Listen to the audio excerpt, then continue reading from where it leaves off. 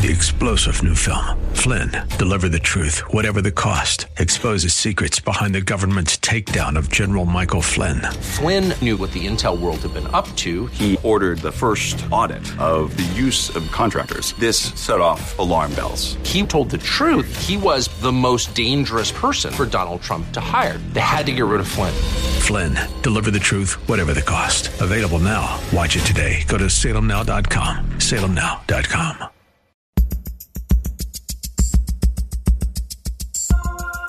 It's Lifeline with Craig Roberts. He's the host of Northern California's longest-running conservative talk show.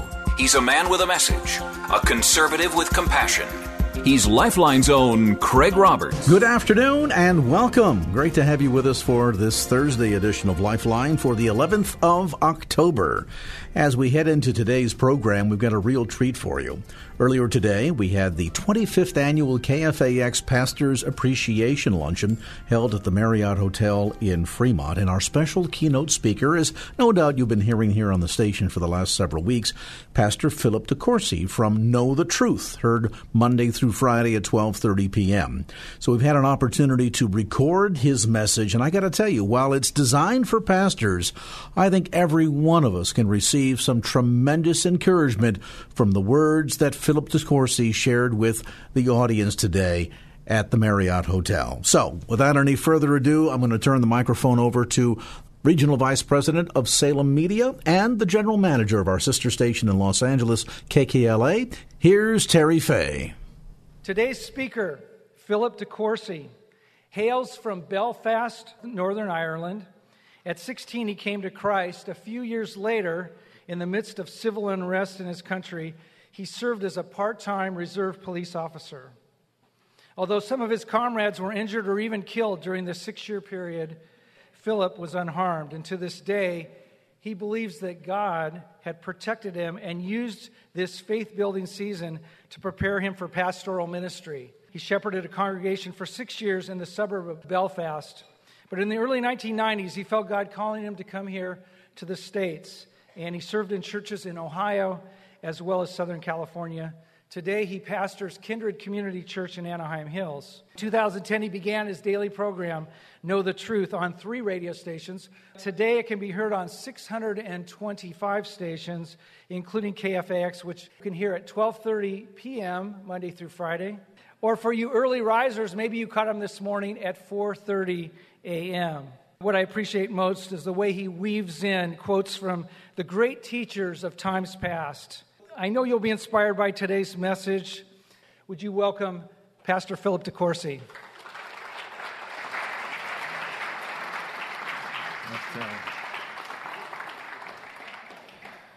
Good afternoon. It's a joy to be in the Bay Area with you at KFAX. Certainly appreciate the partnership we have with Mike and the team. And as you were listening, I just want to add my amen. If God's stirring you up to get into radio, do it. If God gives you the opportunity and the resources, pursue that. Certainly in our church in Anaheim Hills, we have seen over 50% of visitors come through the radio.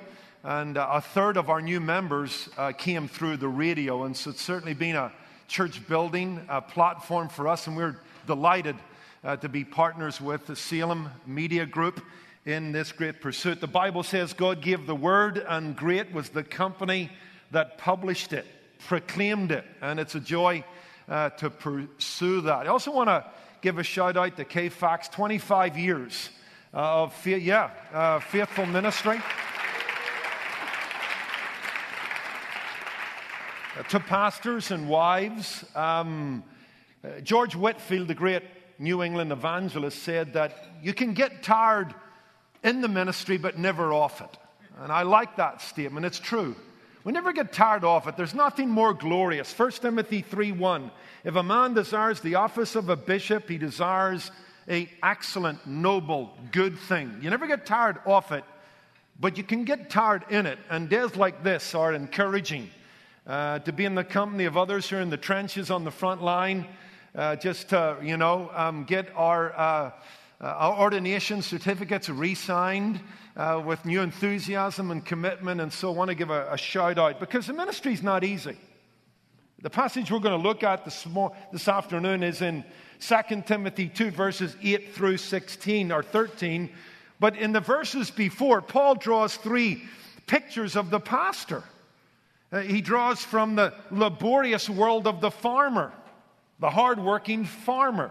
He draws from the dangerous world of the soldier, as the minister is called to endure as a good soldier. He draws from the strenuous world of athletes and athletics.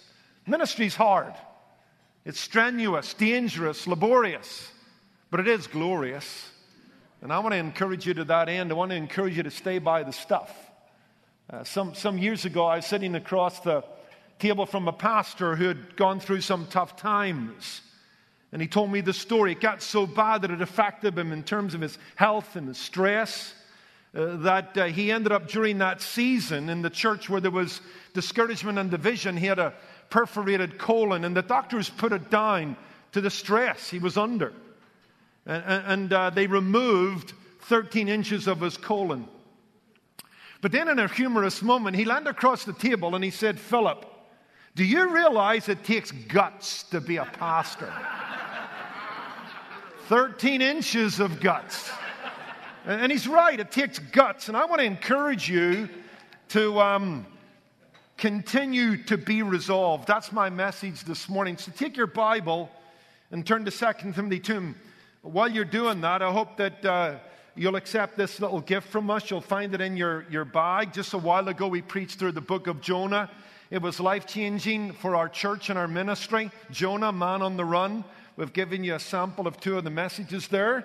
And hopefully if you enjoy them, you can go to our radio website, ktt.org, or our church website, kindredchurch.org, and get the whole set and listen to it. Hopefully it will feed your thinking as you try to feed your congregation. But this morning, resolve to continue. Let's read from 2 Timothy chapter 2, verses 8 through 13. I'm reading from the New King James translation of Holy Scripture. "Remember that Jesus Christ of the seed of David was raised from the dead according to my gospel, for which I suffer trouble as an evildoer, even to the point of chains, but the word of God is not chained. Therefore I endure all things for the sake of the elect, that they may also obtain salvation which is in Christ Jesus with eternal glory. This is a faithful saying, for if we died with him, we shall live with him. If we endure, we shall also reign with him. If we deny him, he will also deny us. If we are faithless, he will remain faithful. He cannot deny himself." God's word, may it be attended to by the power of the Holy Spirit, and may we be given grace to hear. Let's just pray. Lord, thank you for this lunch together, this time to enjoy holy company and holy conversation. We pray that it would inspire us and encourage us. We pray that it would act as spiritual smelling salts to help us fight one more round. Lord, as we come before you this morning, having had our bellies filled, we are very much aware man shall not live by bread alone, but by every word that proceeds from the mouth of God. And so may we feed on your word, and may your word feed us for Jesus' sake. Amen. It's a great story, comes out of the Irish Rebellion of 1916. It's centered on a man called Eamon de Valera, who will ultimately become the first prime minister of a free Ireland. He was a rebel. In fact, the story is told that around 1916, when the rebellion's beginning to get going, he's in a little town in Ireland called Innis. He's in the middle of that town, and he's preaching sedition against the British. And the British are there, and so they arrest him on the spot. They throw him into jail for a few months, trying to cool this political hothead down. And according to the story I read, when he is released, he goes back to Innis. He goes back to the very spot he was arrested from. The crowd gathers, and here's how he begins his talk. He says this: "As I was saying before I was interrupted." I love the story. I mean, if there's a man on mission, amen? There's a man on message, as I was saying before I was interrupted. I want to remind you this morning that the ability to plod and persevere in a definite direction is without doubt one of the keys to success in life, business, marriage, ministry. Resoluteness, fixedness, grit, determination, perseverance, focus, endurance. These are winning words. These are words that belong to the vocabulary of a spiritual champion. You don't need me to tell you, do you, that life is hard? That ministry is tough? That success doesn't jump up onto your lap? No, it requires plodding, persevering. Success only surrenders to our enduring endeavor. We need gritty, gutsy grace. Paul says in his letter to the Galatians, don't be weary in well-doing. The writer to the Hebrews says, you have need of endurance. Paul says to his young protege in the faith here to Timothy in 2 Timothy 2 verse 12, if we endure, we shall also reign with him. Hupomeno, to remain under, to stay by the stuff, to endure, to persevere. Listen, perseverance is the answer when there is no answer. I don't know if you feel at the minute you're just trudging through the mud, or you're up against a dead end in the ministry, or things are slow. Perseverance is the answer when there is no answer. It's not all peaches and cream in the ministry. Not everybody gets saved every Sunday. Not every ministry initiative's a success. God's called us to an enduring ministry.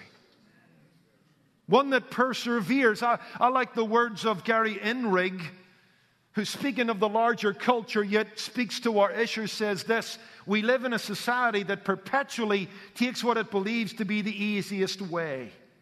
Faced with unwanted pregnancy, we kill the unborn. Faced with marital challenges, we terminate the marriage. Confronted with a ministry that costs more than we thought, we resign. Meeting a situation that goes against our preferences, we change churches. Feeling a need that we are sure must be met, we violate God's standards. Overwhelmed by a temptation that we cannot avoid, we give in. True godliness does the opposite. It has staying power.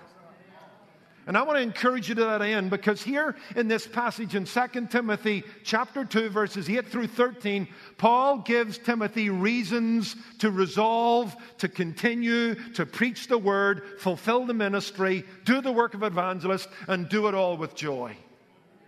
That's challenging. Timothy needed to hear this for several reasons. Number one, his own temperament. He was given to a spirit of fear. Aren't we told that in chapter 1, verse 7? He just temperamentally, he was like fine china. He was breakable.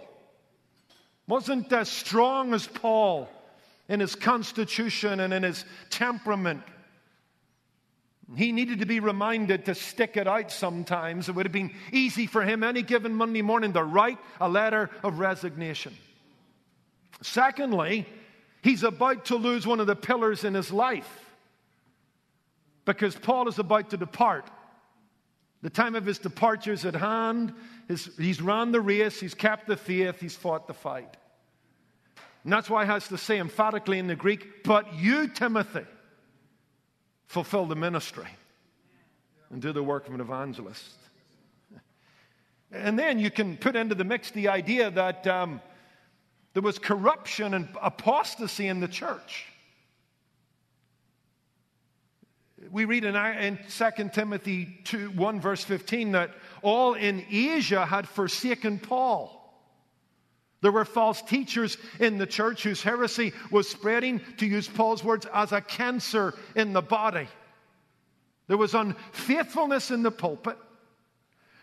There was a lack of support now with Paul's departure.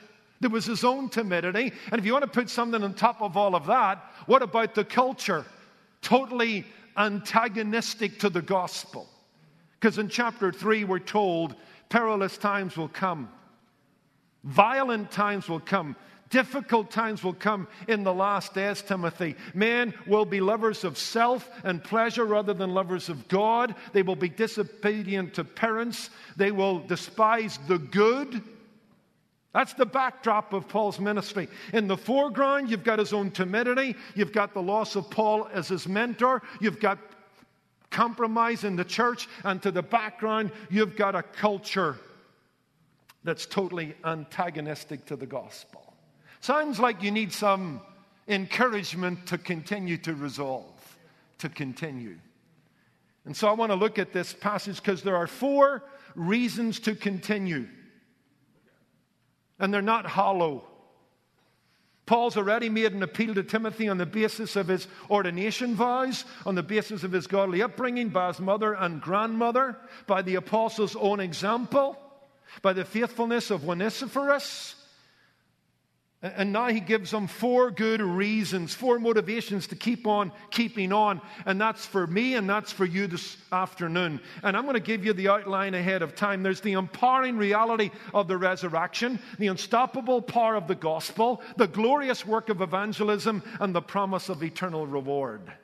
Now that'll get you up in the morning, or it should. Okay? So here's the deal. In fact, if you want an outline, here's it. A glorious win, the resurrection. A glorious word that's unstoppable. A glorious work, evangelism. A glorious welcome, eternal reward. So let's unpack that. Number 1, a glorious win. Look at verse 8. Remember that Jesus Christ of the seed of David was raised from the dead according to my gospel.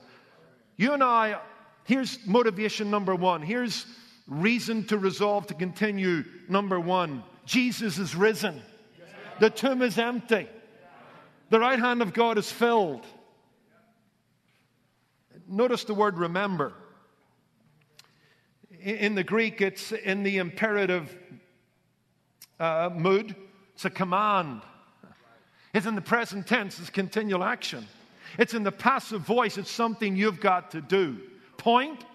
Every day of your ministry, Timothy, every day of your ministry, every morning, afternoon, and evening of that day of your ministry, remember that Jesus is risen from the dead. That's the key to sustaining ministry. That's on you. Active voice. You have got to resurrect the resurrection in your theology, in your thinking, and it ought to be practical and make a practical impact in your life each and every day. I like what Tony Merida says in his commentary in 2 Timothy. When your tank is empty, remember the tomb is empty. Amen? It's a good word. When your tank is empty, remember the tomb is empty. Don't forget the unforgettable. But here's the point. The fact that Paul had to say to Timothy, remember, seems to hint at the fact that it's possible to forget the unforgettable. It's possible for the doctrine of the physical bodily resurrection and victory over death to remain in our doctrinal statement and yet not affect how we feel, what we do, and how we preach. And that ought not to be. But it is possible to forget the unforgettable. The human mind is notoriously fickle. Mental lapses are dangerous. In fact, what about an example of this? I'll give you Psalm 106, verses 19 to 21. Write it down. I'll read it for you. Here's what we read. Speaking of Israel in the wilderness, they made a calf in Horeb and worshipped the molded image. Thus they changed their glory into the image of an ox that eats grass. They forgot God, their Savior, who had done great things in Egypt, wondrous works in the land of Ham, and awesome things by the Red Sea. We have a Columbo moment here. Wow. Are you telling me they forgot the Red Sea and the 10 plagues? Yeah, that's what the Bible's telling us. Just like evangelical ministers on a Monday getting down into a funk, forgetting that the death has been conquered, the grave is empty, He ever lives to make intercession for us, He has sent the Holy Spirit, we have the great and exceeding promises of God. But we forget that. And Paul says to his young friend, don't do that. We have a glorious win. And you would understand why this would be so central. The resurrection is so central. It's of a critical nature. It's the supreme doctrine of Christianity. It's the fundamental doctrine. Paul says in 1 Corinthians 15, it's of first importance. It's the capstone on the gospel narrative, and it's the cornerstone of our faith. I was at the Shepherds Conference with Dr. MacArthur a couple of years ago. H.B. Charles had come in from Atlanta, preached a wonderful message on the ascension of Jesus Christ. And Dr. Charles said this about the resurrection. I wrote it down, and I'm stealing it from him, but I'm giving him credit. He said this. He said this, gentlemen, do you realize that Christianity is the only religion in the world where its adherents go to the grave of its founder to make sure he's not there? Because if he's there, then we're still in our sin. Our preaching's a load of drivel. Our suffering's a waste of time. I mean, listen to his arguments of Christ being not risen. But He is. He has. And we need to actively remember that fact and its implications in our lives. Here's the point. Gordon Fee notes this in his commentary in 2 Timothy, that Paul calling Timothy to remember Jesus raised from the dead is to be a source of strength and solace. This is more than a theological argument for the historicity of Jesus' resurrection. This is speaking to a pastor in the trenches who's timid in spirit, who's about to lose his mentor, who's ministering against the backdrop of an antagonistic culture, who's dealing with compromise in the church, whose resolve could give way any day. And he's told, hey, here's what you need to do. Remember that when your tank is empty, the tomb is empty. That's a present experience. See, we tend to think of the resurrection either as a past event or future expectation, and it's both. It's a past event. Jesus died for our sins according to the Scriptures, and on the third day, He rose again according to the Scriptures. Historic fact. That's a past event. Future expectation, because He lives, we shall live also. There's coming a day, it's not now, coming a day when we'll look at the grave and say, oh, death, where is your victory? Oh, grave, where is your sting? That day is still to come. Death is still swallowing us up. But right now, we need to understand that the resurrection can be a present experience. A present experience. Is that what Paul talks about in Philippians 3:10? That I might know the power of His resurrection. You see, Jesus' ministry ended with a resurrection. But His ministry in us begins with a resurrection. We were dead in our sin. He made us alive. What a miracle. It's one thing, physical resurrection is a miracle in itself. Spiritual resurrection. One of the greatest miracles is the new birth. And we've been raised with Christ. We've been made alive by the work of the Holy Spirit. And the power that raised Him from the dead, according to Ephesians 1, verses 19 and 20, is at work in us. Is at work in us. Again, not to minimize the hurt, the trouble, the challenges, but that ought to put a smile back on our face, put a bit of steel back into our backbone, it put a spring into our step. The power that raised Him from the dead is at work in us. Paul calls it the glorious power. The same power that caused everything to come out of nothing. Same power that caused the sun to stand still in Joshua's day. The same power that fed the Israelites in the wilderness. The same power that raised Jesus from the dead is at work in us. Enough of the belly aching. Greater is He that is in us than he that is in the world. And so we're to remember a glorious win. Can I illustrate this and move on? Recently, my daughter, Laura, our middle daughter, got invited to go out with one of the deacons in her church. He had just bought himself a new shiny sports car. It was a Z06 Corvette. This thing's a monster. 650 horsepower. Not the 60 in under 3 seconds. Top speed of 200 miles an hour. And Laura asked him, could she go out with him? And so he came and collected her, and they headed off down to Newport Beach. And then later they came back, and Stan was telling me a kind of funny side. He said, on the way back, I pulled over and said, Laurie, do you want to drive it? She says, I'd love to. So she gets into the driver's seat, realizes now she's got in her hands a $100,000 sports car, and her dad doesn't have the money to fix it should she write it off. But anyway, she's driving it home, and she's kind of just sputtering along at, I think he said 25 miles an hour. You could hear the rumble, but hey, 25's enough. And Stan says to her, Laura, punch it. So she punches it all the way to 40 miles an hour.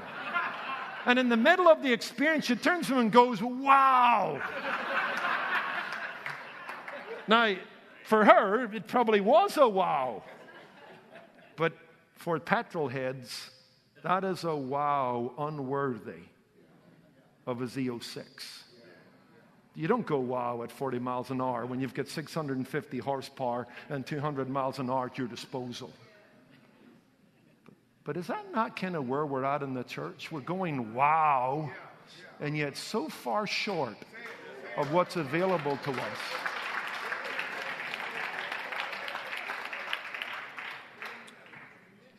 I often quote it, Adrian Rogers was right. If Christians realized they were inhabited, they would be less inhibited.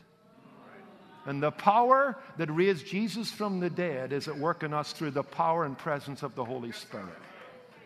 So we can resolve to continue because the power of God is available to us.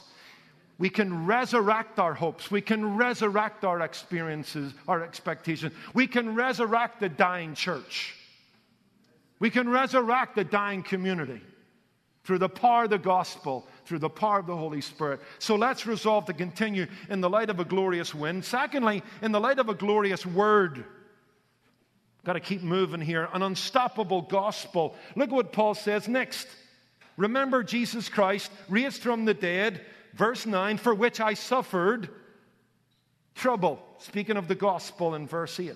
As an evildoer, even to the point of chains, but the word of God is not chained. Love that. Here's another reason to steal the resolve of Timothy.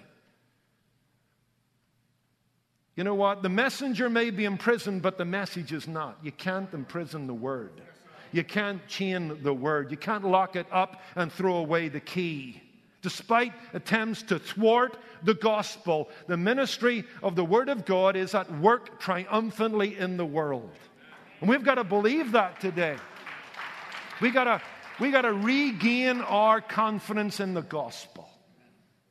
I'm not ashamed of the gospel. It's the power of God unto salvation. Now, Paul's suffering indignity. He's wearing chains. He's being treated as an evildoer. In fact, this Greek word is used of the thief on the cross in Luke 23, the evildoer. This was a word used as of burglars, murderers, traitors, and the like. And Paul's being treated like that. It's his second imprisonment. It's harsher and harder than his first. But while he is chained, while his movement is restricted, while there are limitations put on his freedoms, the Word of God knows no boundaries. It's unfettered. You can't shut it up. You can shut the messenger up, but you can't shut the message up. In fact, he tells us in chapter 4, did you notice, verse 17, that through his imprisonment, that he has been given an ability to preach the word and the message of the gospel more fully? And I would suggest to you that what's going on here during Paul's second imprisonment is exactly what went on during Paul's first imprisonment. Because during his first imprisonment, read about it towards the end of the book of Acts. He'll give us a summary in chapter 28. He says, I'm under house arrest here, but I want to tell you this. I'm teaching and preaching the kingdom of God, no one forbidding me. Now, here's what's interesting. I'm no Greek scholar, but I know this, that the Greek manuscript of Acts finishes with an adverb. The last word in Acts is an adverb, which is unusual grammatically, but the point isn't about grammar, it's about theology. Acts finishes with the word unforbidden. Think about it. Unforbidden. Or unhindered is how it's also translated. The church is unhindered. Well, hold on a minute. Don't you see persecution in the book of Acts? Yeah, you do, but it's unhindered. You see little churches and small congregations struggling, emerging? Yeah, but unhindered. Because you can't put a fetter on the gospel of Almighty God and His Son, Jesus Christ, risen from the dead. And the church needs to embrace that. That's why when Paul writes in 1 Philippians, he says, you want to know how I'm doing? These things have fallen out for the furtherance of the gospel. Philippians 1:12-18, the gospel is spreading, even to Caesar's household. Some in the palace guard are getting saved. Unhindered. There's a lot of books being written today about church growth, some of them helpful, some of them awful. But if I was to write one, I'd kind of just try and parrot the book of Acts. I know there's an emphasis on the power of the Holy Spirit in the book of Acts. I don't deny that. But Luke gives us summary statements of how the church grew. Go looking for them. You'll find them in Acts 6, Acts 9, Acts 12, and Acts 28. And they're all to do with the preaching of the Word. You want to grow a church? Learn how to preach. Preach in the power of the Holy Spirit. Preach the text accurately and live it in your own life, and God will do something with you. Because we read, and the word of God grew, and the disciples multiplied. And the word of God grew, and the disciples multiplied. And the book ends with Paul preaching and teaching the kingdom unhindered. We read, and the word of God grew, and the disciples multiplied. And the word of God grew, and the disciples multiplied. And the book ends with Paul preaching and teaching the kingdom unhindered. Isn't that why Martin Luther, the Protestant reformer, in being asked about the success of the Reformation, answered this: I did nothing. Stop talking about Martin Luther, John Calvin, Zwingli. We had a hand, but let me tell you the secret. I did nothing. The Word did it all. I simply taught, preached, wrote God's Word. Otherwise, I did nothing. And while I slept and drank Wittenberg beer, if you're a Baptist, forget about that phrase. And while I slept and drank Wittenberg beer with Philip, the Word weakened all who opposed. It's great. I hope that fires you up to get into your study. Wrestle with the text. Come up with something that's true to God's Word, not of your imagination. And then go up and preach it in the power of the Holy Spirit to a congregation that need to hear the bread of life. And God will do something. In fact, as I thought about that, I should move on, but I'll run down this quickly. I even went off a little and tried to remind myself of a few things. You know, this idea, the Word of God is not bound. I just wrote down 5 things one night in a hotel room getting ready for a situation not unlike this. The Word of God is not bound by time or distance. People have been saved by a sermon long after hearing it. Well, I need to know that, because I didn't see anybody come forward on Sunday. But that doesn't mean it was a failure, because the Word's not bound to a time, to a moment. And the Word of God will not return void. If I faithfully preach it, my people heard it, the Spirit of God will do something with it, either tomorrow, the day after that, next year, 10 years from now. It's not bound by time or distance. Remember that. Number 2, the Word of God is not bound by the will of man. There's an irresistibility to the gospel and the call of God. John 1:12-13 tells us we're not brought to Christ by the will of man, but by the will of God. The Word of God is not bound by hardened hearts and closed minds. God will find a way. to get his word through the resistance. In fact, Spurgeon likes to take you to 2 Chronicles 18:33 to remind you that God will find a way. Remember that story about the arrow going into the shoulder blades of the king, the only part of the armor that was exposed?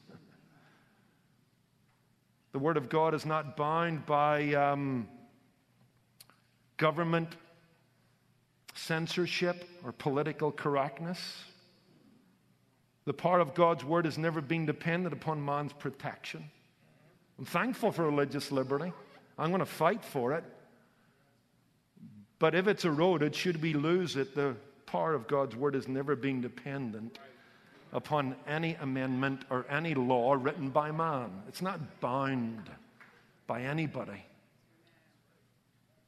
Here's another thought, and we'll move on. The word of God is not bound by my weakness or ineptitude in preaching it. I'm glad to know that. And many of us have got up on a Monday morning and realized we just, dropped a goose egg. It's terrible. Should have been better. But you need to remind yourself the word of God is not bound by your weakness or ineptitude. I'm not using that to encourage sloppy preaching. But I need to remind myself that one of the greatest preachers outside of the New Testament, Spurgeon, was brought to Christ by an inept preacher. You know his story. Going to one church, but had to go to another because of a snowstorm. Drops in a little primitive Methodist church. The preacher can't even get there, so one of the lay guys gets up and can hardly string several sentences together in the King's English. It's broken. It's terrible. He runs out of material in about 7 minutes, realizes there's a young man sitting at the back he's never seen before, points a finger and says, "Young man, look to Jesus and be saved all the ends of the earth." And Spurgeon gets saved that night. Gets baptized, joins a Baptist church. Tells his mother, who was a Congregationalist, said, "You know what, son, I prayed you'd get saved. I never prayed that you'd become a Baptist." To which Spurgeon replies, "Mother, God has answered your prayers exceedingly abundantly above all that you can ask or think." It's a true story. Hey, think about it. And I think, if my memory serves me right, Spurgeon took his own story and said God can cook in small pots as well as big pots. And what he meant by that was he pastored one of the first mega churches ever in church history, but he got saved in a little church of about about 2 dozen people with an inept preacher. Small pots and big pots. You can't restrict the word of God. Let's move on. A glorious work. We'll wrap these two up a little bit quicker. A glorious work. Keep moving through the text. Verse 10. Therefore, remembering that Jesus is raised from the dead, remembering the power of the word of God, therefore I endure all things for the sake of the elect, that they may obtain the salvation which is in Christ Jesus with eternal glory. Here's another motivation. Timothy, glorious win, the resurrection. Timothy, a glorious word, the gospel. Timothy, a glorious work, bringing the gospel of the resurrected Christ to people in darkness and in death. That's a glorious work. And seeing God bring them to his Son. Nothing more glorious. That doesn't come easily. Don't read books that make the ministry sound easy, because it's not. It's costly. Paul says, I've suffered the loss of all things for Christ. 2 Corinthians 11, shipwreck, nakedness, peril of robbers. He's lost friends, gained enemies, imperiled his life, suffered imprisonments, targeted by Satan, faced his worst fears. But here's what he says: it's worth it. It's worth it that the elect get saved and enjoy eternal glory. I'll take the buffeting. I'll endure the fights. Let me try and keep this simple. Here's what Paul is saying: the elect. Now, I know that's a word that scares people. It's a biblical word. I believe in the doctrine of election. For me, it's simple. As Spurgeon said, I'd rather God choose me before I was born, because he wouldn't choose me after I was born. So here's who the elect are. Let me just keep it simple. Let's try and stay away from anything that would just distract us at this moment. I think the text is clear. You can agree with me here. The elect are those whom God has chosen who have not yet come to faith. That's what Paul seems to be saying. Okay? There's the elect, those whom God has chosen who have not yet come to faith, who will come to faith. How will they come to faith? Faith comes by hearing, and hearing by the word of God. They need a preacher to preach the gospel to them. But here's the thing, preachers. You'll have to preach that gospel in the face of a howling wind. The culture, your own fears, weakness in the church, carnality in the congregation. But you got to step up to the plate for the sake of the elect and preach the gospel. It might come with suffering, might come with sickness, might come with you being sent away with your bags packed. But you're going to endure that. You're going to do that. You're going to embrace that for the sake of the elect, that they might obtain salvation. I know for some people the doctrine of election cuts the nerve of evangelism, and it shouldn't. For me, it fires me up to preach. It gives me a confidence that God's going to save his people. And you know what? I got to be faithful. I got to be, compelling in my presentation. I got to be filled with the Spirit. I got to be available for what God wants to do through me. But ultimately, it's his job to save. And that's an encouragement. Paul's in Corinth. He's down on his knees. He's discouraged. He's about to move on to more fruitful fields. And what does God say? Paul, stay here because I have many people in this city. They're staggering out of the pub tonight, half drunk. They're involved in illicit relationships. They're breaking every commandment I've ever written. I have many people in this city, and I just need you to be faithful so that they might obtain salvation. Can you keep the lights on? Can you keep the doors open? Can you keep preaching the word in the face of little response? Because the elect will be saved, and the church will be built, and God will do his work. You've been listening to highlights of the 25th Annual Pastors Appreciation Luncheon held at the Fremont Marriott Hotel with special keynote speaker Philip DeCourcy, speaker on Know the Truth, heard each Monday through Friday at 12:30 p.m. right here on KFAX. If you'd like to get more information about the pulpit ministry of Philip DeCourcy, you can certainly log on to KFAX.com and look for more information under our program guide for Know the Truth, heard Monday through Friday at 12:30 p.m. with a reprise broadcast each weekday morning at 4:30 a.m. Also, we invite you to share this message. If you'd like to encourage another pastor, simply point them toward the KFAX podcast page. Tonight's program will be available about 7:15. Simply go to KFAX.com and look under Lifeline Podcast with today's date. We'll take a brief time out. Back with more. Hour number 2 ahead here on the Thursday, October 11th edition of Lifeline. 3-star General Michael J. Flynn, head of the Pentagon Intelligence Agency, knew all the government's dirty secrets. He was one of the most respected generals in the military. Flynn knew what the intel world had been up to. He understood its funding. He ordered the first audit of the use of contractors. This set off alarm bells. The explosive new documentary, Flynn, Deliver the Truth, Whatever the Cost, uncovers the facts behind this scandal. Flynn told the truth. He was the most dangerous person for Donald Trump to hire. I find out the worst enemy that I'm going to face in my life is right here in America. They took my assessment and they wanted me to change it. And I was like, I'm not changing it. They had to get rid of Flynn. With in-depth interviews, archival footage, and never-before-seen personal records of the man behind the headlines. I just felt like I was drowning. Flynn, Deliver the Truth, Whatever the Cost. Available now. Watch it today. Go to salemnow.com. salemnow.com.